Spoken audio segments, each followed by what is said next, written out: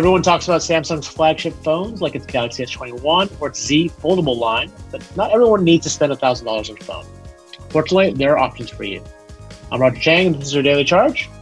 Here to talk about the Samsung Galaxy A52 5G, it's a bit of a mouthful, is CNET phone reviewer Patrick Holland. Welcome, Patrick. Welcome. Or hello. Wait, I'm thanks for having me. Welcome.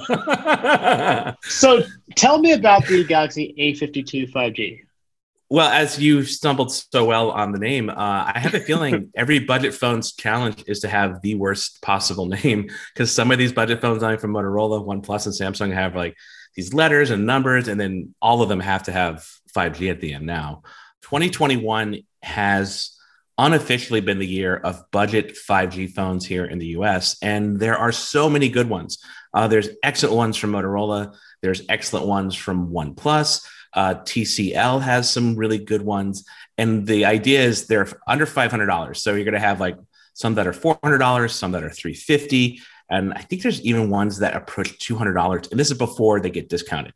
What's interesting about the Galaxy A52 5G is the sales price is $500. So it's at the high end of that quote unquote budget phone market. But Samsung sells it for $425.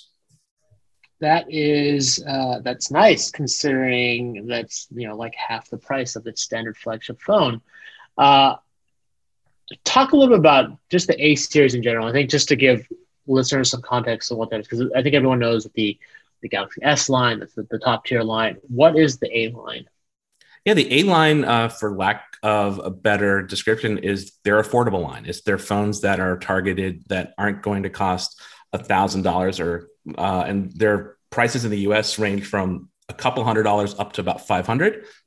What's interesting is they haven't always sold A series devices in the US. It wasn't 2020 was the first year they did that. And I'm going to mess the stat up, but essentially the A51, the predecessor to this phone, was their best-selling phone. Sold more than the Ultras, the Folds, all those things that we like to talk about. And that's probably going to be the case with the A52 5G. It'll be the phone that more people buy because it has half the price, if not more so, but it definitely has a lot more than half the features. In fact, there's features on this phone that some of those more expensive phones don't have. Ooh, so let's talk about that. I guess for you, if you were to sum it up to like a top feature on this phone that's worth talking about, what would that feature be? Yeah, the top feature on the phone, and that's a good point. All these budget phones have that big feature that go around. For Motorola, that's the battery. For like the Google Pixel 4a 5G, which is probably the biggest competitor to this, it's the camera. You have a flagship camera. On this phone, it's the display.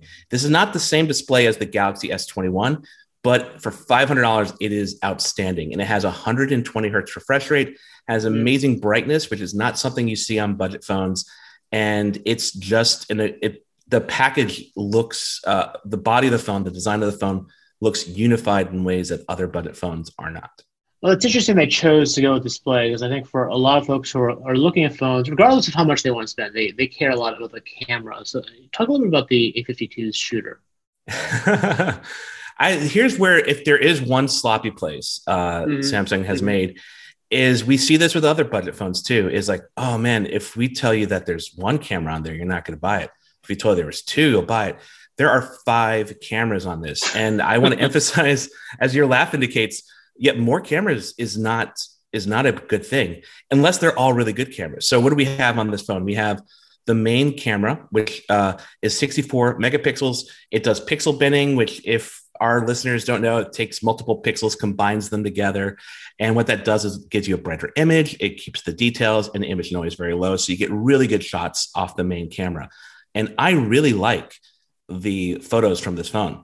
But then there are things like, one of the cameras is a depth sensor. Are you going to take photos with a depth sensor? Absolutely not. But you use it for things like portrait mode, or one of the things they've added is a thing called fun mode. It's actually in the camera. It says fun. And what they've done is basically take Snapchat, actual like branded Snapchat AR filters, and put them right in the camera. So if you're maybe on the older side of people like myself, and maybe you don't want to deal with Snapchat, you can still get those fun filters and you become a brunette woman with glasses, or you have crazy like magic stuff on your head and it's right there in the camera. And it's using that depth sensor. But the other one they have on the back is a macro camera. And I don't know why people keep on adding these macro cameras. Like, would you ever take a macro photos with your phone, Roger? Not really. No, I think I would take one and the novelty would wear off.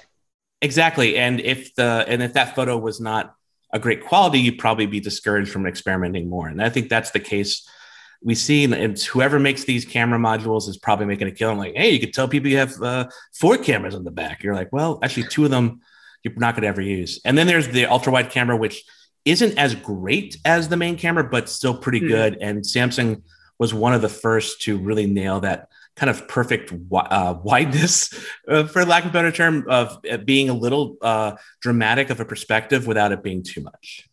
Got it. So that is a stumbling block. If you are someone who cares about photos, this is not necessarily the phone for you. This is what I would say is I alluded to, like, Motorola has the best battery, and the Google Pixel 4a 5G, and its camera, or heck, even the iPhone SE, that's not a 5G phone, has a better camera system. But I think Google and Apple's success speak more to what they're able to put into a version of a low-cost phone. Whereas for Samsung, it's just a really well-balanced phone. For the majority of people, I imagine, are buying this phone, this camera is more than great. You could do 4K video. There's steady shot for HD, and you're not going to use the macro camera. If you do, send your macro photos, please send them to Samsung. Let them know that you're using that, because I don't think they do. But that's the balance I'm talking about. That display is the thing that sticks out a bit. You're like, wow, that's the big feature that sticks out. And all this other stuff is just really well thought around it. You're going to have good processor speed. You have actually very good battery life. Is it breaking the records that Motorola did? Nope. Does the camera break the records that Google did? No, but it's still a really good all-around phone. Well, you talked about a lot of the positives. What about the negatives? What compromises have to be put in place to keep that price down to $500? Well, I think one of the negatives for me, if you hadn't noticed, was the macro camera. But actually, I wouldn't say that's a fault of the camera, but maybe a fault of adding or including it. But there are some negatives. One is there is an on or in-screen fingerprint reader. Now, there's 2 types of fingerprint readers when you put them in screen. One is optical, and that's what this is. And the other is ultrasonic, like we see in like the Galaxy S21 Ultra, you know?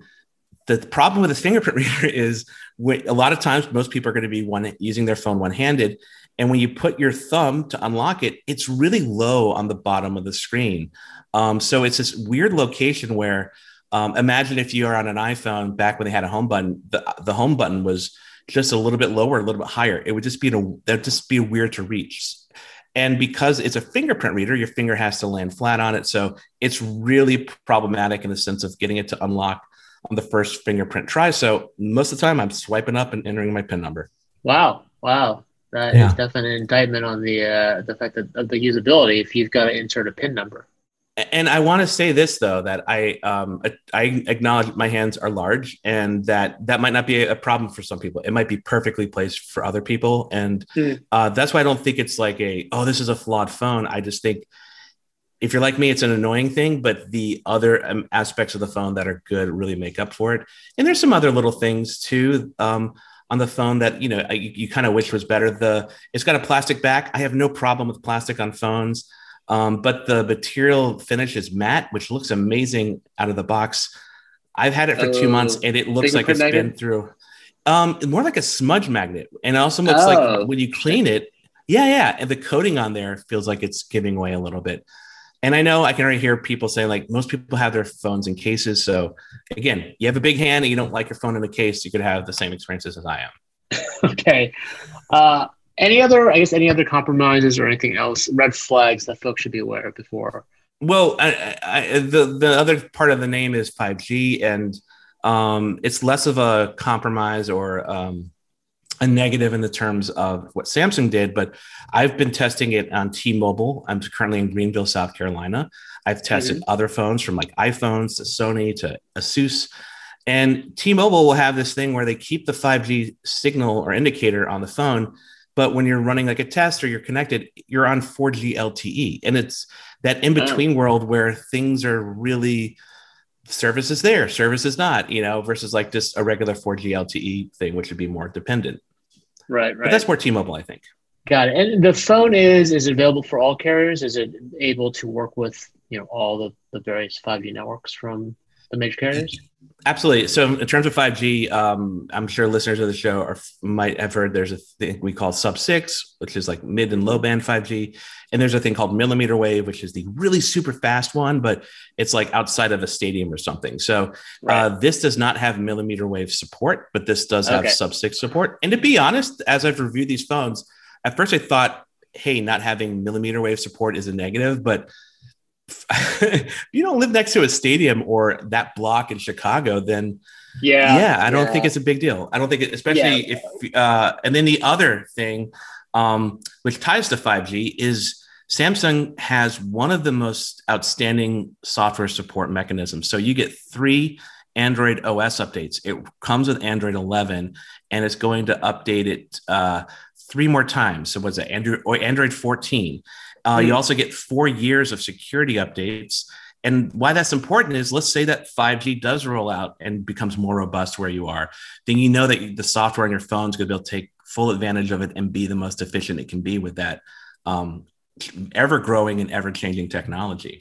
Well, that is good to know. You hit upon the last question, being that is, given that 5G is a selling point to folks who are still thinking about upgrading to get 5G. Is it worth it for that, or would you recommend folks just sort of hold off because 5G is kind of mad? It really depends on where you live, right? You've seen my reviews. I don't think there's anything wrong with having a 5G phone that you're buying.